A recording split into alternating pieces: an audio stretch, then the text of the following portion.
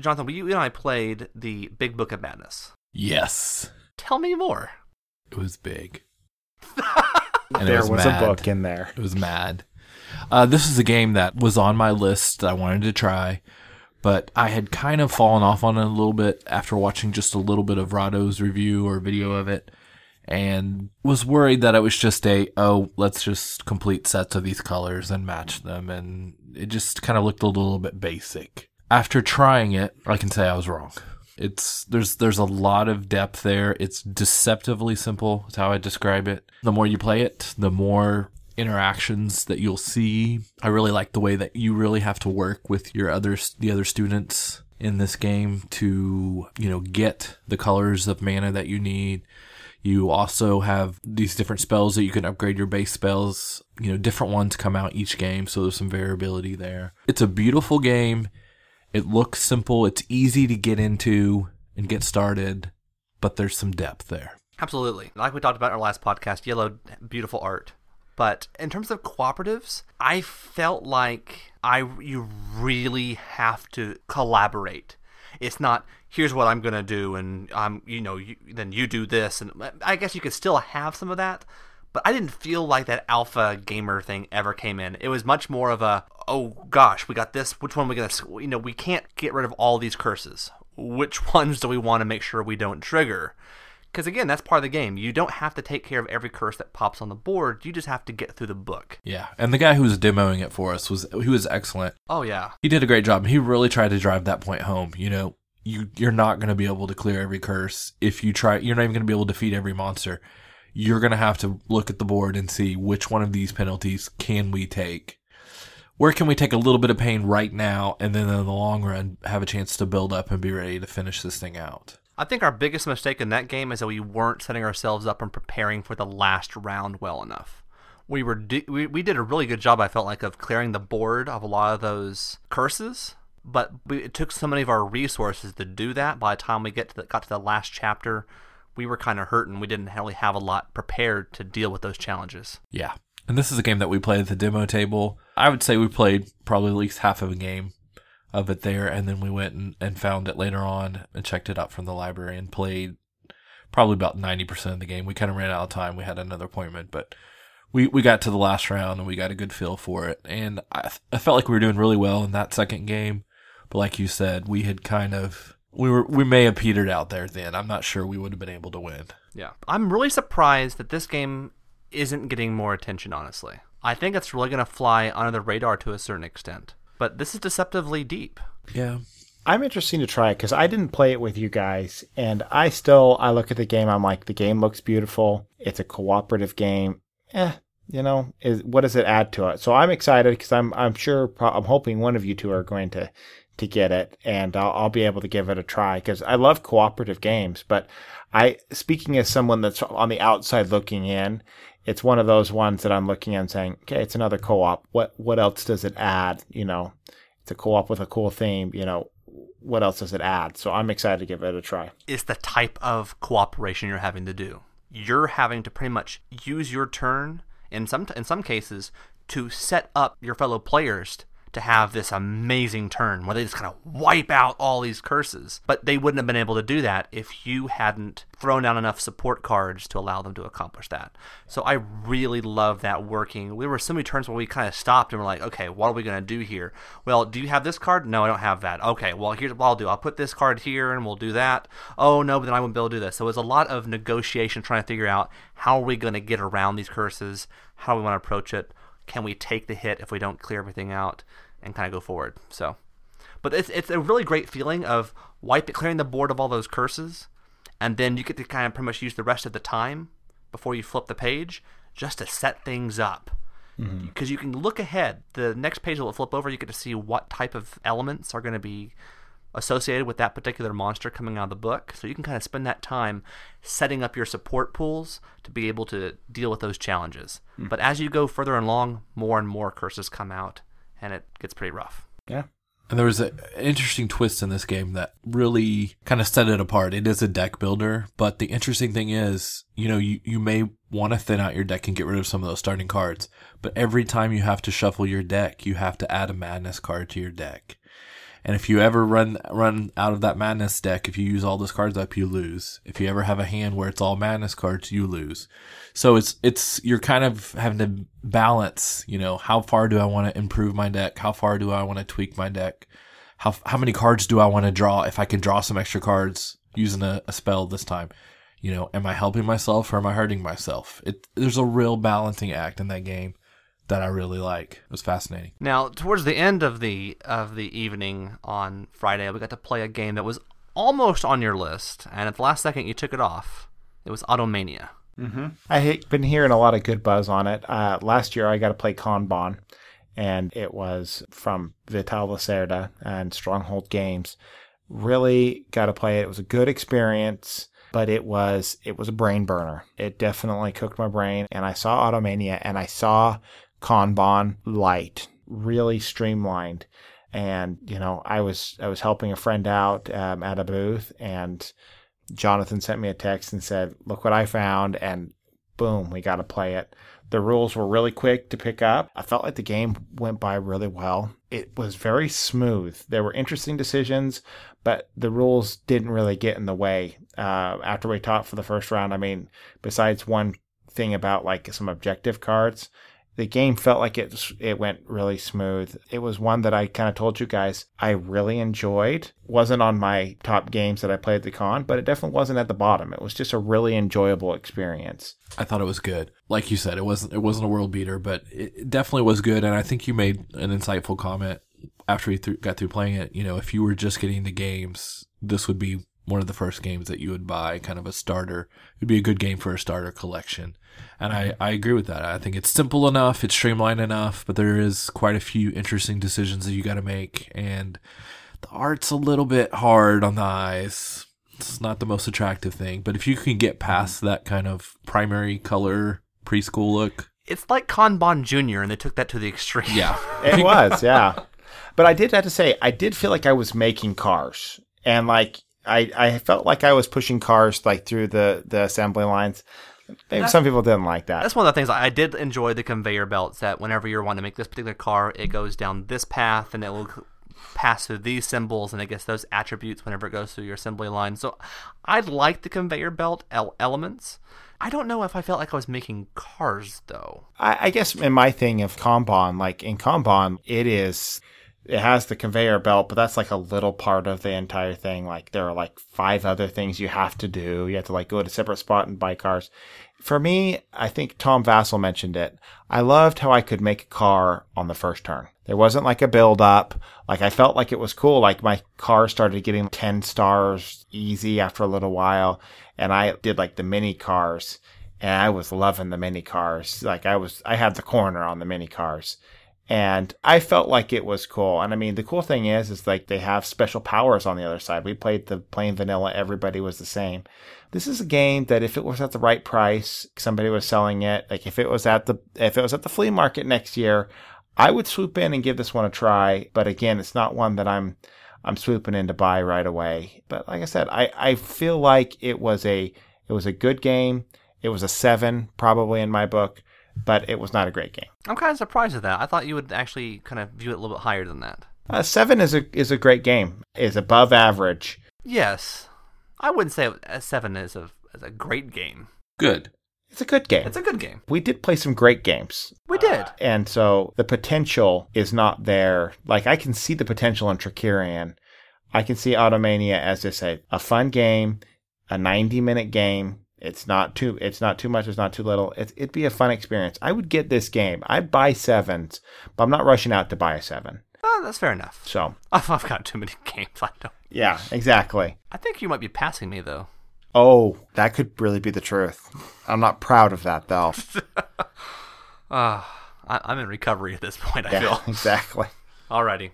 So we also ended the night after we played that. We got to play a game, your first game of Above and Below. Yes. So we've talked about Above and Below. I want to get your thoughts on this, Clint. Above and Below, this was probably one of my favorite experiences. This is easily one of my favorite experiences of the convention. And it was a game that was not on my list at all. It wasn't even on my top 10 games that I wanted to play. I wanted to play it. I love Rod Lockett. He's a good guy. I've met him a couple times. I love his game. I love his art. But we got to play it, and it was just we were having a long night. It was a long night. It was the last night game we played. It was just chill. We just kind of kick back and relax. I love the story components of Above and Below. Was just like a little dash of salt. We were playing a Euro game, but then we had these little adventures that were like a little dash of salt, and it spiced it up just enough. And by the end of it, I was just like, that was effortless. Like all these other games, like we really had to try and work, and we had to scuffle through the rules. This one was it just was smooth. I love it. I thought it was good. I think it's one of his better designs. I think in my mind, City of Iron, The Ancient World, and Above and Below are my top 3 of the Ryan Lochte games. So it was good, but I think playing with you guys and just playing it with you guys really made it great in that respect. Clint, I don't want to disagree with anything you've said here, but who won this game? I won. You guys let me win. Who won Automania? I won. Who won our very flawed game of Trickerion? We tied. Yeah, maybe. We tied. I think you kind of wiped the floor with us over this convention. Who won Treasure Hunter? I did. Wait a minute. I'm starting to see a pattern here. Interesting. Yeah. But you know what? You bring up an interesting point with Above and Below. You even made a comment about even kind of how I can get kind of intense whenever I play games, especially when it's a lot of strategy, you're scoring points. And you made a comment, and I completely agree with you that I was not nearly as intense whenever I play Above and Below. So as we were playing Automania, you score points, you're moving along the track, you have a visual feedback of, this is how many points I have, I'm losing now. But within Above and Below, you can kind of, you get a feel of, I'm getting points or I'm not, but you don't really count up your score until the very end of the game. So you kind of got your own strategy and you have built in your head, I'm going to go for this. Towards the end of the game, you're kind of rushing to get those star buildings, which are up at the top, which are very expensive, but can get you a lot of points if you focus on certain things. I just like that. I don't feel like there's not as much pressure to, I have to win this game. I'm just in it for the experience. I'm going through it. I'm enjoying the stories. You said I got some really rotten die rolls. Mm-hmm. But I took them in stride because, you know what? It's going to happen. But I think if I was playing another game, it had a lot more of that. If I have a rotten die roll, you're not going to be able to produce any cars this round. Automania doesn't have dice or anything like that. But I think that might be part of it, is not knowing what score I have as I'm playing the game might make a difference for me. It's really interesting. It's an epiphany here. So yeah, we'll see. That was good. Welcome to Board Game Therapy. This is your host. But I really do. I loved it. That game, you guys made that game good. You guys were very good. Like, I was new playing it. You guys were good in, like, saying, kind of, you didn't, tell me what to do, but you said, hey, you want to maybe hold on to those till later. And you let me make the decision. I made the decision, and I felt like you guys were extremely accommodating with that. And I think my experience was better, that you guys didn't let me win the game, but it was good because you went the extra mile to make my game better. And I appreciate that. And I hope that I thank you for that. Absolutely. So. But no, really, remember, you're Clint the accommodating. I am. I am Clint. No, after you. Please. So, okay, as we've all played, you've played multiple games and you've only got one under your belt, but you had a very positive experience. Mm-hmm. If we were to kind of give our overall review of this, and we'll do it, we have 3 different categories here. Okay? You've got Punch It, that you would buy it, and you would play it, and you would love it. You've got Play It, which means, I don't think I need to own it, but I'd play it. It's a good game, but I don't think I need to own this game. But I'd play it if it came up, or pass on it. Which of those do you think you'd fall in?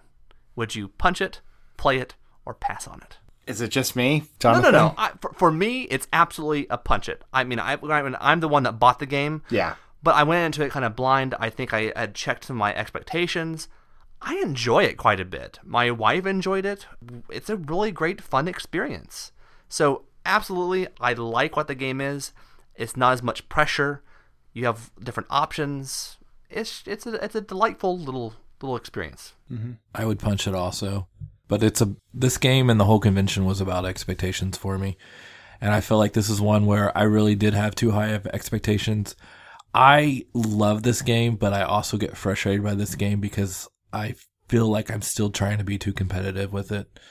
And I got a little bit frustrated the last time we played it. Even though it was a very smooth, enjoyable experience, I got a little frustrated with how I felt like I had a strong lead and I let it kind of slip away somewhere. I think I actually came in last, which kind of really surprised me the last time we played it. But I still want this game. Don't be surprised if I don't have it in the next couple months. Interesting.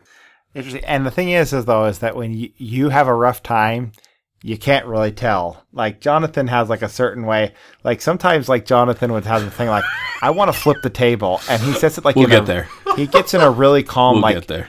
I'm totally going to flip the table. And I'm just like, he says it in such a calm voice. You're just like, is that You're joking, right? And then you see the fire in his eyes. Oh, okay.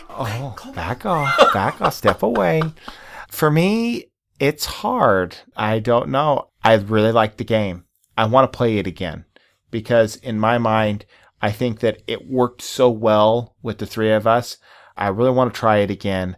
My one knock against the game is that I felt like I had a path, and it was a very skinny path. I don't get a lot of movement.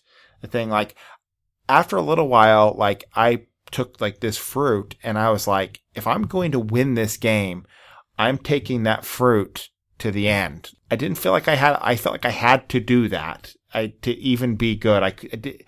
The game showed me exploration, but the exploration I explored to find stuff, Sure. And so for me, and I've been noticing this, I appreciate this in games when I feel like I have a lot more latitude to change a strategy mid thing. I feel like this one it's not a bad thing, but it felt like I was on the rails most of the game. And that's one of the things we've talked about. It does feel a little tight in some places. Yeah. And Ryan Lockett's games typically are tight. When we try to balance a board game, we want to have a lot of control. I think loosening that up, I use Caverna as a thing. The reason why I think Caverna's head over heels better than Agricola is that they take the clamps off of you, like, oh, you're going to starve, and they let you kind of do what you want to do. You can change strategies. I love to adapt. I didn't feel like I had the chance to adapt there, but I had the journey was really good, but I felt like my journey, I had a destined journey after about the second round. That's fair enough. And again, you've only had one game of this under your belt, so maybe it's a little unfair asking you to give your review at this point. But so you're kind of definitely in the play it category, maybe moving up to punch it. Exactly. Okay. Again, right price. I would buy this game just on Ryan Lockett's name, and this is a good thing. But it had to be at the right price for me, Okay. So, well, maybe another game would change your mind, because I think it's grown on Jonathan quite a bit more. I think he was let down based off of some unrealistic expectations, but I think it's definitely grown on you. I want it. That is glowing praise. Glowing. I tried to convince him. I took him up to Ryan's booth, and I was like, hey, I backed the Kickstarter. My friend Jonathan here, he didn't. See, you got some Kickstarter copies back there with all the goodies inside. Are you planning to release those outside of that? Heartbreakingly, probably not. Maybe he'll put it out with Another Kickstarter. Yeah. So. Yeah. And, I couldn't. I was on a very limited budget. I only bought a couple games, and 2 of those games I bought for $4 total. So sure, I just couldn't do it there, but I do eventually when I own this game. Well, there's some expansion things like story wise. He hasn't even put them out yet. Mm-hmm. Like there's some PDF documents which have some new elements, and I think that if you eventually, that's the one thing that kind of bugs me about this, is I feel like if you didn't back it, there is some gameplay that's being stripped out of that. Yes. And I'm not a big fan of that. Mm-hmm. So while I'm fortunate I went ahead and backed it at the extended edition level, it just kind of kills me that other players won't be able to more easily get those extra new narrative experiences, because it's more than just new stories that come out. There's some gameplay things that change with it as well. Mm-hmm. So kind of disappointing, but yeah, that's the nature of Kickstarter sometimes. Yeah. Mm-hmm. Alrighty. The big game for you, Clint, was you got to play The Gallerist. Mm-hmm. Twice. Rub it in. Yeah. And we got to play it a 0 times. You guys were out having your fun. And I wanted to play The Gallerist. That's the thing. I wanted to play it. The problem with that game is that it was a 3-hour game, and we had like a couple opportunities presented itself, and we couldn't match up. You won't have to worry about playing it. I promise you'll get an opportunity to play it. Yes. Probably because this was high up on my list. Vital Lacerda is one of these designers that's, he's in the upper echelon of designers. A lot of people praise his games for being great games. He's done games like Vinhos, CO2, Kanban, and he came out with a game called The Gallerist, and Eagle Gryphon put it out, and I got to play the game, and you're playing as a gallerist, a person that owns a gallery. You're buying art, you're developing these artists, you're discovering artists, you're promoting them, you're going overseas and schmoozing with diplomats and other international people, and you're trying to just increase the fame of your people and just get money. And there were some times I got to play with 4 players, first time playing the rules, and there were times the game played in about 3 hours. So it was a long game, but how they always say, it didn't feel like 3 hours. And there were some times when I was in the game and I felt like a gallerist. And a lot of people hate that because like you're carrying these like pink, you have these little meeples and you're moving them around and you're doing these different things. But the mechanisms that he kind of moves around in the game and the thematic connections were such, and people had said that's, that fits, that a lot of his stuff just makes sense. And it did for the most part. And I loved it. I loved it. I played it a second time and it was a little bit more rough than the first time. One person, I either ride the bus or you're right under the bus, and one person kind of got run over. Like the rules they didn't quite pick it up right away. And then they kind of got to the point where I'm done. I'm just done. I don't want to play. And I mean, we played it for 2 hours and 30 minutes. And it was just like, wow, we've all invested 2 hours and 30 minutes and this person just kind of wants to walk away. And that was kind of a bummer. But for the most part, though, the game was amazing. I think it thematically connected what you were doing, and I'm all on board with this. And one of the doffs of the cap I want to give is to Eagle Gryphon Games. I was very impressed with them. They were some of the big winners for me in that the production value of this game, it is a beautiful game. It is gorgeous. It draws you to the game. It's beautiful. I really think that they make games, like beautiful games, expensive, big, but beautiful games. But I really loved it. I really loved it. That was the one game that I played, and I walked out and I was just getting online and pre-ordering it because I just knew that was a game that I'll probably play once a year, hopefully, but that once a year I think would be worth it for me. So I do look forward to trying it. And Clint, that just leaves me with the question, exactly what does being a gallerist feel like? I felt like there was this thing of like, being a gallerist, it's like a popular, like you have to be like a popular. It's like you got to be famous, but you have to do different things. Like you have to like jump in on other people's actions. And if you do that, you're kind of a follower and you lose that reputation. If you focus on the international market, some of your people that are like with you at home, they'll leave. If somebody buys one, if you sell one of your artworks, like people like that are in your gallery will go home to take it home. Like everything just makes sense. Some people, say you roll a die to simulate, fighting a raptor, and you're just like, okay, but this game, it was intuitive. And while there are a lot of parts moving together, I felt like it was smooth. And like I said, I just felt like I got these beautiful pieces of art in my gallery. And I was like, yeah, I'm rocking this. Like I got this, but do I want to sell it? I'm getting kind of broke. Do I want to sell this art? But I get a bonus if I show off these 3 arts and you discover artists. It really does. It really does. Like we're already a little removed from BGG Con. I keep coming back to that game. Like I look back and say, wow, I can't wait for this game to come. I really want to play this game again. Excellent. So I'm glad you're buying it. Yes. Same thing with the Big Book of Madness. So I'm excited. Mine's a lot cheaper than yours. I know people. Yeah, the Big Book of Madness, it's MSRP for $40, what they were saying? Yeah. No way. Yeah. It's reasonable. Yeah. $40? $40 MSRP. Sold. I'm excited to play that. That might go on my list. $40. That's all about price for Clint. It is. I do think of that sometimes. All right. So on Saturday, I got to play a game that was on my list. It was Watson and Holmes. This was probably my biggest disappointment. It really was. And I can't quite put my finger on what happened. Expectation. I think it was also because Clint won again. Oh, again?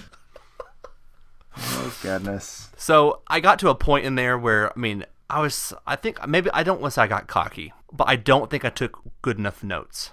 I thought, I'll be able to remember this. And I got to a point, I'm like, oh, crud, I cannot keep that straight. So we didn't have pieces of paper. I was taking notes on my phone, and I admittedly, I had goofed some things up. I think you had it solved well before you actually went to submit your answers. Yeah, I didn't want to get it wrong, because if you get it wrong, you lose.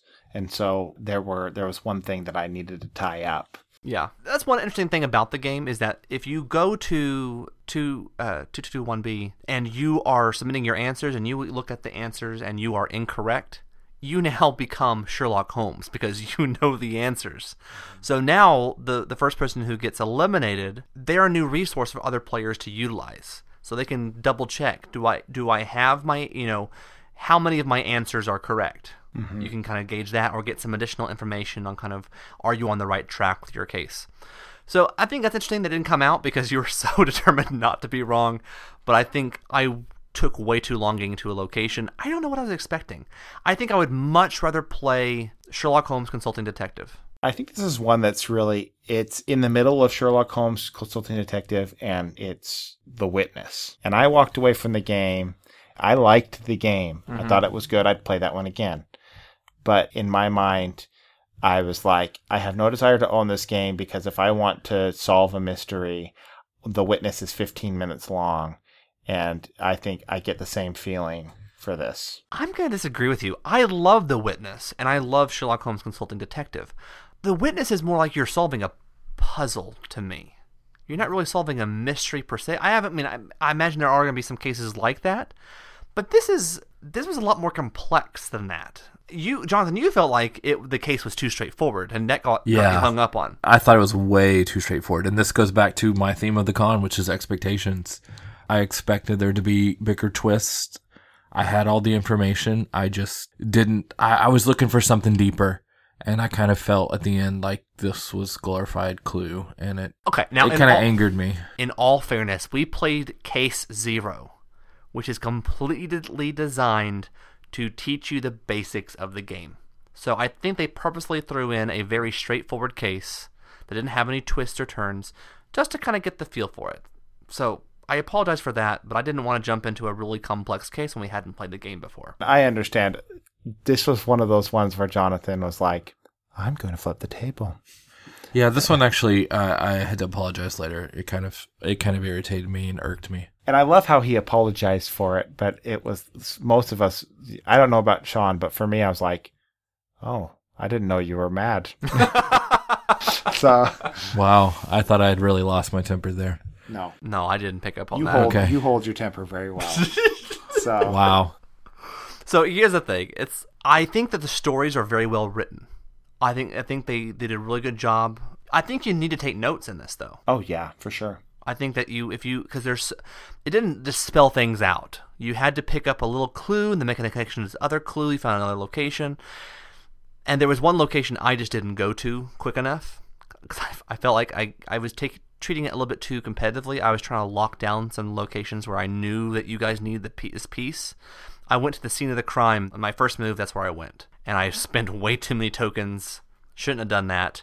Kind of put myself in a corner, unfortunately. But again, if I'm looking for a quick little kind of mystery sort of, but again, it's a little bit more puzzly. The telephone elements of trying to get the information and put the pieces together. Witness wins out. Absolutely. If I want to have the big mystery and really kind of work and try to solve it, I still think I like Sherlock Holmes Consulting Detective more.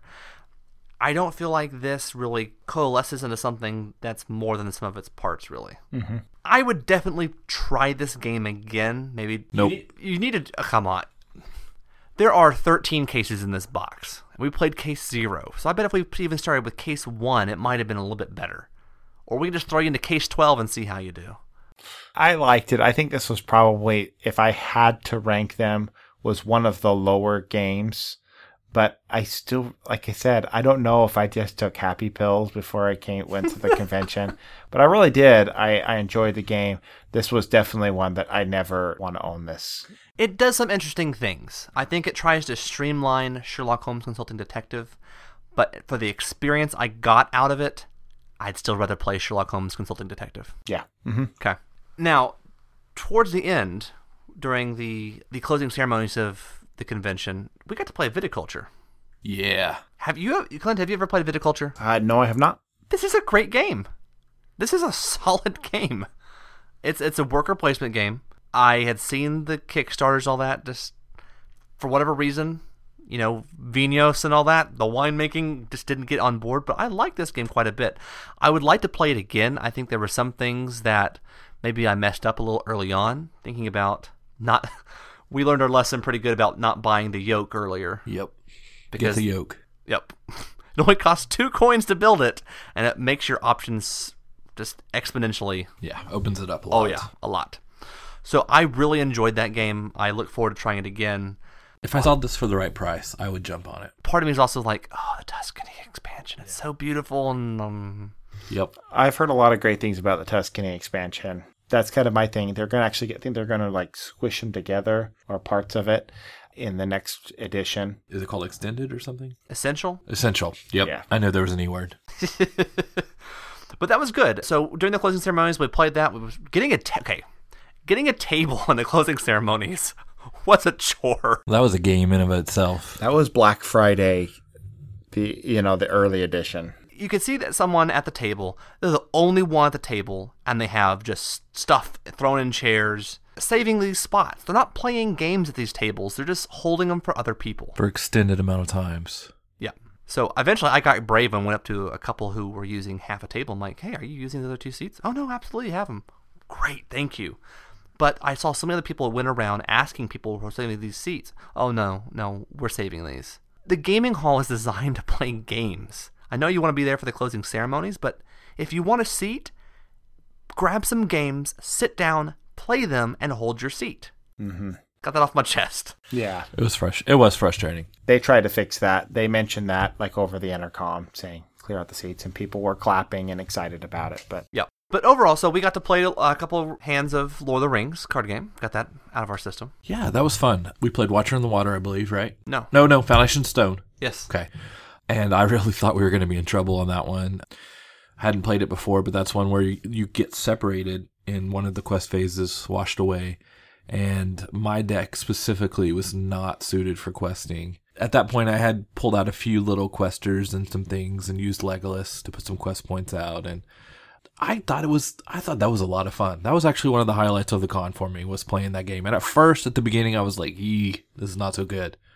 But it was good. Yeah. It was fun. That's probably one of the best scenarios that I've played in that game. Granted, my deck, I felt like was firing on all cylinders. Everything that needed to work was working. Mm-hmm. And that doesn't always happen. But when I can get the cards I need, my deck is pretty dang awesome. If it doesn't, it's junk. So I think yours is a little bit more well-rounded overall, except minus the questing. Mine's much more questing focused. But if I can get my stuff working, I can get enough powerhouses out to do the fighting as well. Yeah. I really enjoyed that game a lot. But then things got dark in the world. What was the last game we played on Saturday, Clint? I don't know, Grumpy Gamers. What was it? It was on Jonathan's list. It was the game I was most looking forward to. And I really just wanted to share this quote with you guys. Oh, you have a quote! From Romeo. And Romeo says, "Did my heart love till now, forswear at sight, for I ne'er saw true beauty till this night." He loved it. That's the way I felt when I first looked at Shakespeare, but then I got to know Shakespeare. I wish you had another quote for how you feel afterwards. And I felt betrayed. From Hamlet. Okay, what happened in this game? Well, Clint won. You trounced us. That's a tight game. Yeah, It was tight. It was, but even for a tight game, yeah, Clint was solidly in the lead, and He kind of came out swinging. Yep. And here's part of what kind of maybe, I don't want to say tainted it, but whenever you're building your stage, there are certain different numbered stage pieces have special powers. Mm-hmm. And Purple. Purple ones. Which ones? What does that do to us? lose your ambiance. Yep. So your ambiance starts ticking down, and you'll start taking penalties. Like you'll lose a feather point, or you'll actually lose a victory point, one of those candles. Candles are hard to come by in that game. It's really hard to pass them up. So he was knocking us down on our ambiance. Mm-hmm. And then we're having to waste our turns getting that back up just so we can keep our head above water. Basically, Clint was kind of walking by my theater every so often and starting a fire, or I throwing dead rats in my theater. I totally and fish. peed under your front porch. Though it's just It was really dirty. I peed on you. You did it multiple times, too. Because the interesting thing, there are some interesting things about Shakespeare. Whenever you build your stage, the sets, you have to build them symmetrically. Mm-hmm. So whenever you started pulling in all those threes, well, you need more threes to make it symmetrical. And so you just kept hammering at us, and it was rough to come back from that. Brutal. I felt like it was a runaway game. Would you agree with that? You would agree with that. You agree. Don't deny it. Say it. Say it to it. These grumpy gamers. I have to stand on the opposite side on this one. I will not defend the game. I will defend that I am not a cutthroat gamer. I do not go after people, but the strategy was I was building stage things. That was my shtick, and the numbers that came out were threes, and the threes were the attacking thing. And for me, it wasn't that I was trying to torture these people, but it was either that or not do anything, because the ones didn't give me any benefit. It was the threes, and you notice I had a ton of twos. Whenever the twos came out, I bought them. But for me, it was just that was the strategy that was available to me, but I have a feeling though that wasn't what killed the game for you guys. Like that was a bummer, but it seemed like you guys that the game was, we didn't hear that if you hire these really strong, powerful people, you have to pay them at the end of the game. Right. Which takes a lot. It's a lot of work to pay these people. And I think about halfway through the game, we started noticing, oh crap, we have like 3 rounds and I have to like come up with like $15 and I don't have that type of money. Well, and that's also a rule misunderstanding on my part kind of hosed me as well. I had enough money to pay every single person. The thing is, I thought I got victory points for each actor I had in my theater. Mm-hmm. Don't know where that came from. That's not a rule. So I was hiring these people thinking, I can pay for them. I'll be able to get some sneaky points this way. Just playing it completely wrong. But again, even that, I can't quite put my finger on what it was that just didn't do it for me in that game. Do you have a better sense of what was not going well for you in that? No, not really. It's another of those games where it's tight. And I actually, I was amazed. I didn't think I was going to be able to pay my actors at all, but I was able to scrape by and get them all paid. But I guess the experience I'm looking for now is a more open experience. And I think it kind of goes back to what Clint says, where he wants to explore. I want to explore. And there were things to explore there and experience and play around with, but I just felt like it was too tight from the get-go, and I didn't feel free. I felt very constrained. And I think it was the constraint. I mean, I went into it realizing that it was going to be a tight game, because that's what I had heard. Mm-hmm. What threw me off was, if I'm going to play a tight game, I don't want other people to be able to screw with me. Yeah. You know what I mean? Yeah. Because I also neglected the sets. I think, Jonathan, you and I went with costumes. We both went heavy costumes. Mm-hmm. And you just still killed us on feathers. Because you get feather points, you move along these 3 different tracks. Whoever's furthest along will score points or get money or whatever. How did you get so many feathers in that game? Because I took the Shakespeare action that gave me 2 feathers. I had 2 workers that gave me 2 feathers and increased my ambiance. The winning score, I think I had like 20 or 22 points. I mean, and I think one of the downsides of this game is that, the magical point that you really want to be at is like around 80 to 100 points. Because, in this game, you lost a victory point and it hurt. It like hurt. Yeah. I remember, me, like at the end of the game, I was like, I don't want to go up high. I don't want to get a victory point. I want to be able to get this money so I can pay my people. Right. Because you lose 2 victory points for each person you can't play. That's a 10th of your score if you can't pay for one person. Yeah. So it was tight. It was just tight. And I think it was hard for me also because in my case, if I didn't take those 3s, there was another guy that did stage. And I know that you guys did it near the end. That the one way that you can make sure you're not going to get hit with that is Take them yourself. Take them yourself.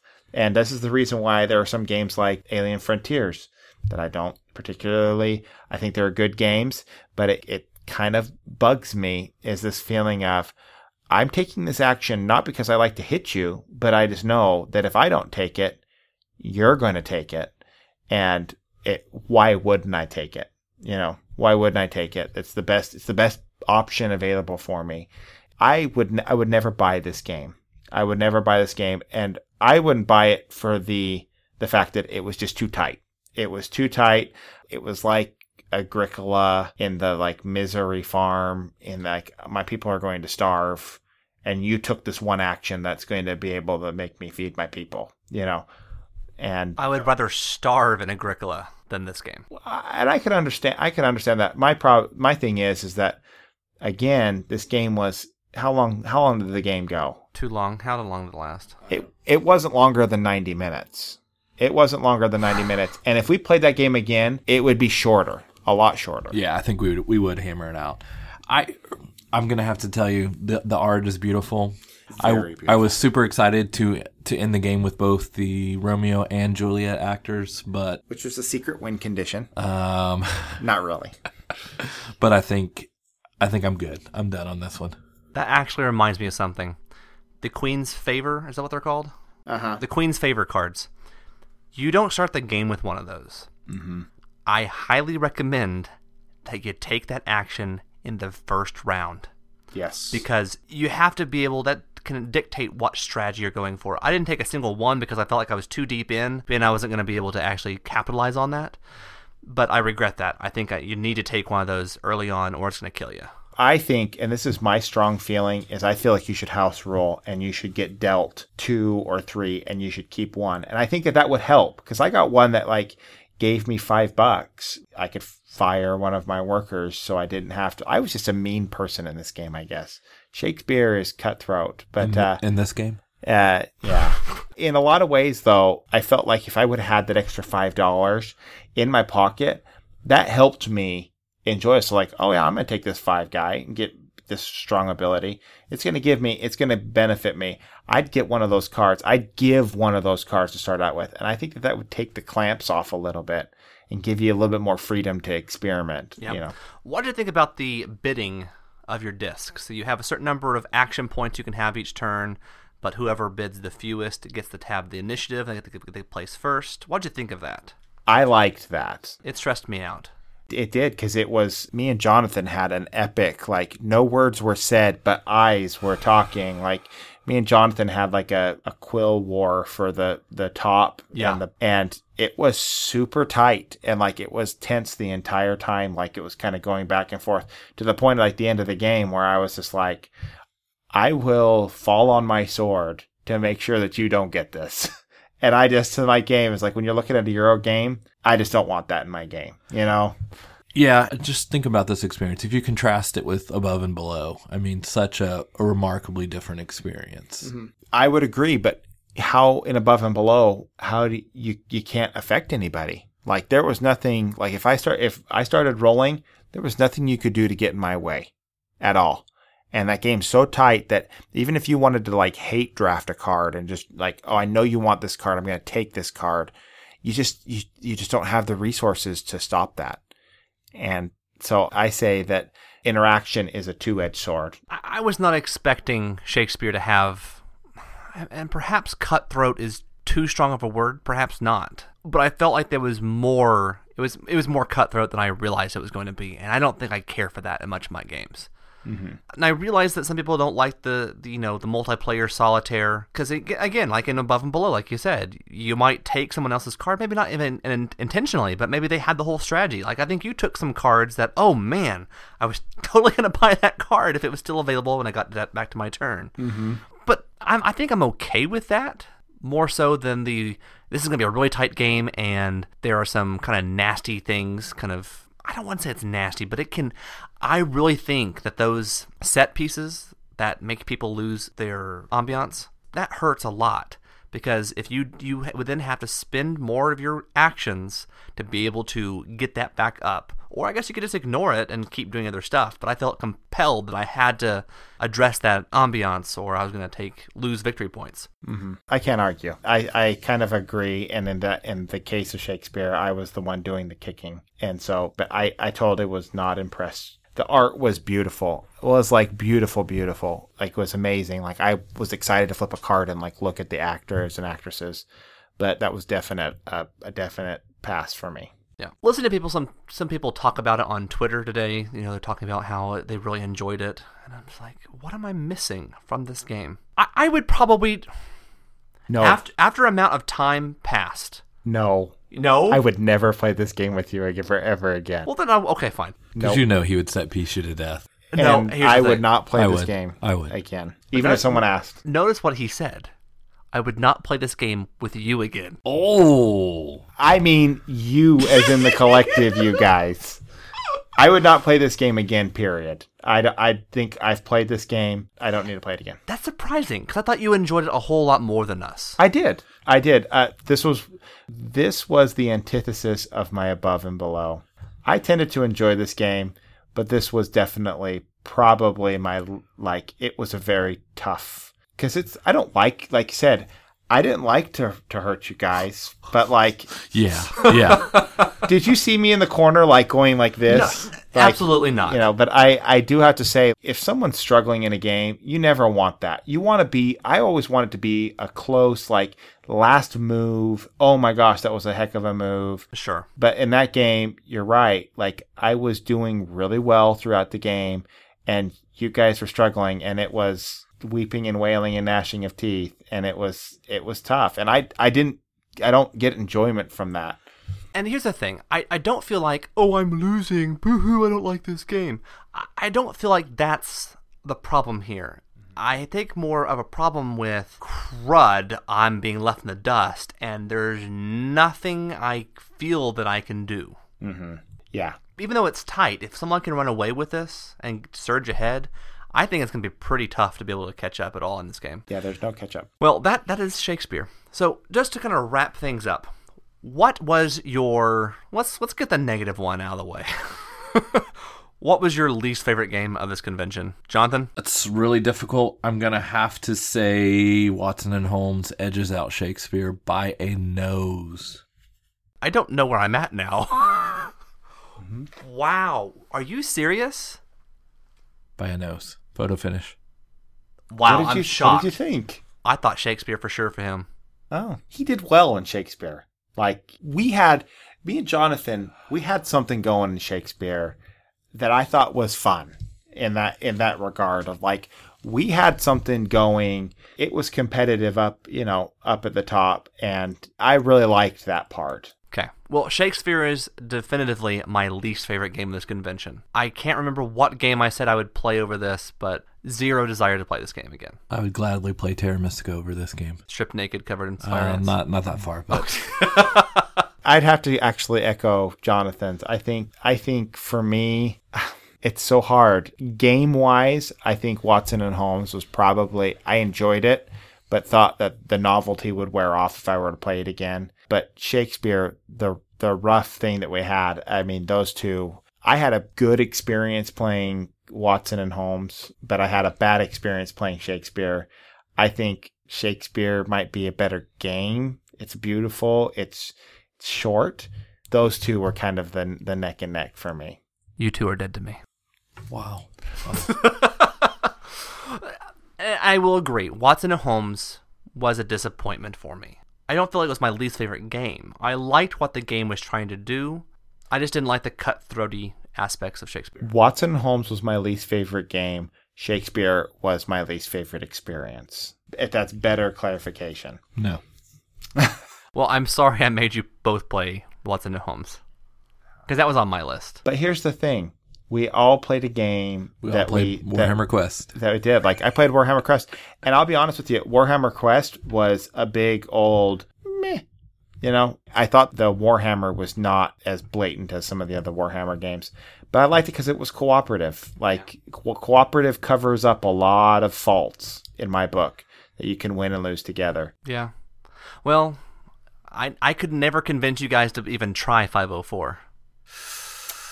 I tried. We looked at the rule book. Sorry, Bonacore. Yeah. I would agree. Like, I was one that I was excited to look and try 504.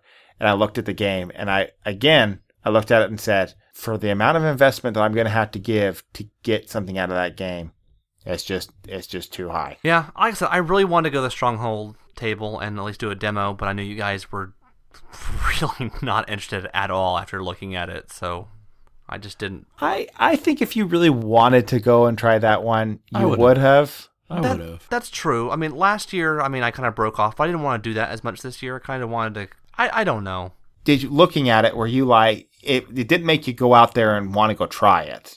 Looking at the modular rulebook, oh my, ugh, wow. You were never going to read through the rulebook to learn. No, that's why I have to go to the Stronghold table to be taught how the game goes. So it was a bit overwhelming looking at it. I still wanted to try it, but I think my motivation to really push for it decreased. Mm-hmm. One other thing I do want to throw out, and I know we didn't have enough time to talk about this, is that after Shakespeare, you guys headed home. I had an opportunity to play a game called The Ponzi Scheme, which was my surprise hit of the convention. It got that out. It's still not in wide distribution, but I got a great play with that. It's an economic game, plays in about 45 minutes to an hour, and it is literally like I think of it like there are like 3 or 4 people on a log, and it's kind of like one of those things that you're running on the log, and all you want to do is you just don't want to fall off. The game goes like you're taking all these loans to buy companies, and at the end of the game, if you have these companies, you get victory points for how big that these companies get. But if you bust, even if you have like the best company by far, you don't get any victory points. And so literally you're trying to amass this wealth, but you're taking tons of debt, and you never pay off your debt. You just have to pay back the interest all the time. And there's this little ticker that keeps going, and we were laughing out loud. It was a blast. I don't think anybody's picked it up yet, but I'm 99% positive this is going to get some good distribution. Looking at it, you're like, ooh, but the experience was a hoot. I mean, it was an absolute blast. We had a good laugh. Excellent. We got to do a quick playtest with Grant Rodiak from Portal Games, his game Cry Havoc, which was kind of nifty. He frames it as a RTS type game, and you've got different factions. They are all very, very different. And we played a few rounds of this. We didn't play a whole game, and it's still in development. It's still getting polished off, but it may come out next year from Portal.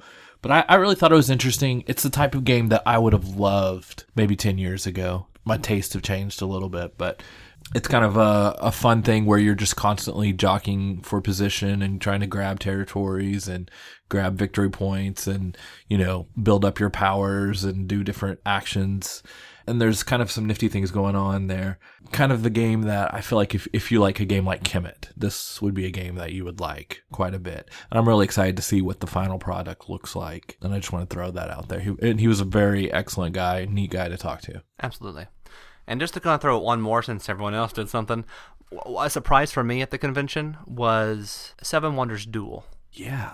I felt like I burned myself out on Seven Wonders there for a while because it became the de facto game that you play with 7 players. But this one, in the 2-player game in Seven Wonders, just really isn't that strong. I mean, it tries, but it just doesn't deliver what It's got a great personality. Well, I wouldn't even go that far. But Seven Wonders Duel, I had, didn't have high expectations, but this was a really fun game. I really love the strategy of which cards are you going to select, because that unlocks what other cards your opponent can grab. You can actually get a military instant victory if you kind of this tug of war sort of thing on the combat track. You can really go hard on the science, which I did, and get an instant science victory. And really towards the end, Jonathan saw I was going hard on the science, and so he started picking up every single combat card he could possibly get his hands on. And it was down to the wire. It really was. Yeah, Sean, we were both lucky, though, that Clint wasn't playing this game with us. Are you sure I didn't win this game? I can't remember. I'm pretty certain you can't win a 2-player game when you're not playing the game.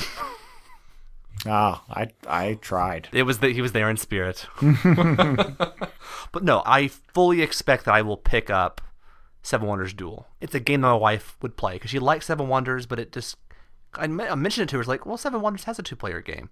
She thinks it's a good game with 2 players. I'm like, doesn't do it for me. This one really makes it a solid 2-player game. Definitely worth picking up. It's nifty, and at that price point, it's a good deal. Absolutely. So, game of the con. What was your top game of this convention? I'll go first. For me, it was the Gallerist. Like I said, it stuck with me at the end of the game, and I am a little biased in the way that I don't get to play many 3-hour games. But this one, you look for that magical moment, and I felt like I got it in the Gallerist. And it's after trading away Indonesia, I feel like I'm refilling that ooh la la, pretty beautiful game that I'm really excited to get to play. And who doesn't like Neapolitan flavored meeples? Delicious. They are very delicious. Jonathan. I'm still thinking about viticulture, so that's kind of bit into me a little bit, but I'm going to have to say it's definitely Big Book of Madness. Surprised me. I thought it might be decent, but there's quite a bit more depth there than I expected, and it kind of has the full package of, I'm an art guy, love the art, and I think it's something that plays in a reasonable amount of time, has some crunch to it, has some depth to it, but something that is also accessible and that I'll be able to get played. So I'm really excited for when this releases. I think it's going to come out a little before Christmas. Really wish it would have been there at the con, or if it was already out right now. Absolutely. And I'm actually going to go and echo Jonathan here, that I'm going to go with the Big Book of Madness. Now, granted, I did not get to play the Gallerist, which I think I would have enjoyed quite a bit. Mm-hmm. But the Big Book of Madness really did. It was a delightful game. It was one of the games where we saw it in the game library and we're like, oh yeah, let's play that again. And I didn't get a whole lot of those experiences like, yeah, I want to do this again right now. And so I will definitely be picking that one up. Now, here's the thing. I think Trickerion, if we hadn't completely botched up the rules, it probably could have overtaken the Big Book of Madness. The more I've dived into it, I'm really excited to play Trickerion correctly this time. Mm-hmm. But Big Book of Madness was a surprise hit for me at the convention. All right, time for the punch list. So the punch list is the segment where we choose some category of a board game. And then we have to choose a game that we feel is punch-worthy, that meets the conditions of that category. So this week we've got Clint doing the punch list. What have you got for us, good sir? Well, what I had today was, we're talking about experiences in the convention. So my question for you, or on the punch list, is there a game, if in a perfect world, if you could pick a game to play with anybody that was at the convention, who would it be and what game would you play? You get to go first. I get to go first. So, but for me, I would have loved to try a lighter game, maybe like a cooperative game, and would have played with somebody like Rahdo or Dan King. Would have been really nice to get and meet them. I think I would like to have played Time Stories with Rahdo and Dan King and those sort of things. So I think he's trying to ditch us. And one of you, just a fan. So I really would like to. I think Rahdo, because he lives so far away. But I've been really liking what some of Dan King's work. I think I would have liked to have played that. I would have liked to have played maybe like some unknown deep cut of time stories of like some case that no one had played. I would have really liked to have a cool experience with one of them. So, well, for me, this is pretty easy because we were playing the game and he walked in, but that would be Above and Below. I'm probably stealing. No? Okay. I probably would have played Above and Below with Ryan Lockett. He walked by when we were playing it. I noticed one of his friends said something to him about it, but we also noticed one of the characters on there bears a striking resemblance to him. But I think that would be fun just to play the game with the designer and kind of see their viewpoint and kind of how they approach their own game. I'm going to go a similar route. I would have loved to have played Tail Feathers with Jerry Hawthorne. Jerry was sadly missed at the convention. I was really looking forward to being able to chat with him, but he wasn't able to make the convention this year. So, but no, I just got my pre-order shipping notice for Tail Feathers, so I'm looking forward to that. But I didn't get to try Tail Feathers, but I would definitely have tried it with Jerry. He would completely have hosted me, but I think I would have had a great time. I really admire a lot of Jerry's work. So short and sweet, getting that punch list out of the way because we did enough talking for one podcast. So I think that is everything for tonight. Any closing remarks about Board Game Geek Convention before we wrap things up? Most magical place on earth. Have fun next year. I think Jonathan might be in the doghouse and he's not going to be able to go anywhere with us ever again. I'll miss you guys. We'll send you a postcard. Okay. Or a drunken text or something. I don't know. Okay. Dragon's milk. Next year, Jerry. Next year. All right, so that concludes episode 20 of the Punched and Played podcast. As always, you can like us on Facebook, you can follow us on Twitter, and you can find us at our website at punchedandplayed.com. So until next time, remember, if you're going to punch 'em, make sure you play 'em.